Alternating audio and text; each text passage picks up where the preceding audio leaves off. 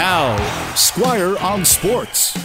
The first 17-game regular season in NFL history ended with the appropriate drama, the final playoff spot being decided by a field goal on the final play of overtime, with the Raiders, despite all the bizarre and tragic things that happened to them this year, getting in ahead of the LA Chargers.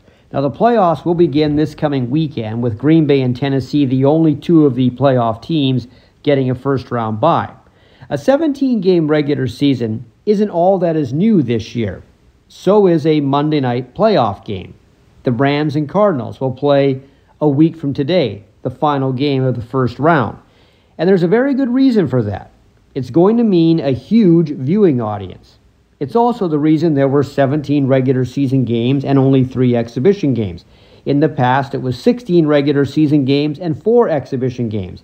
But nobody watches exhibition football, but they love watching regular season football. So why not have an extra week? When it comes to TV ratings, there is nothing bigger than NFL football in the U.S. Even the most binge shows are envious of the numbers the National Football League gets.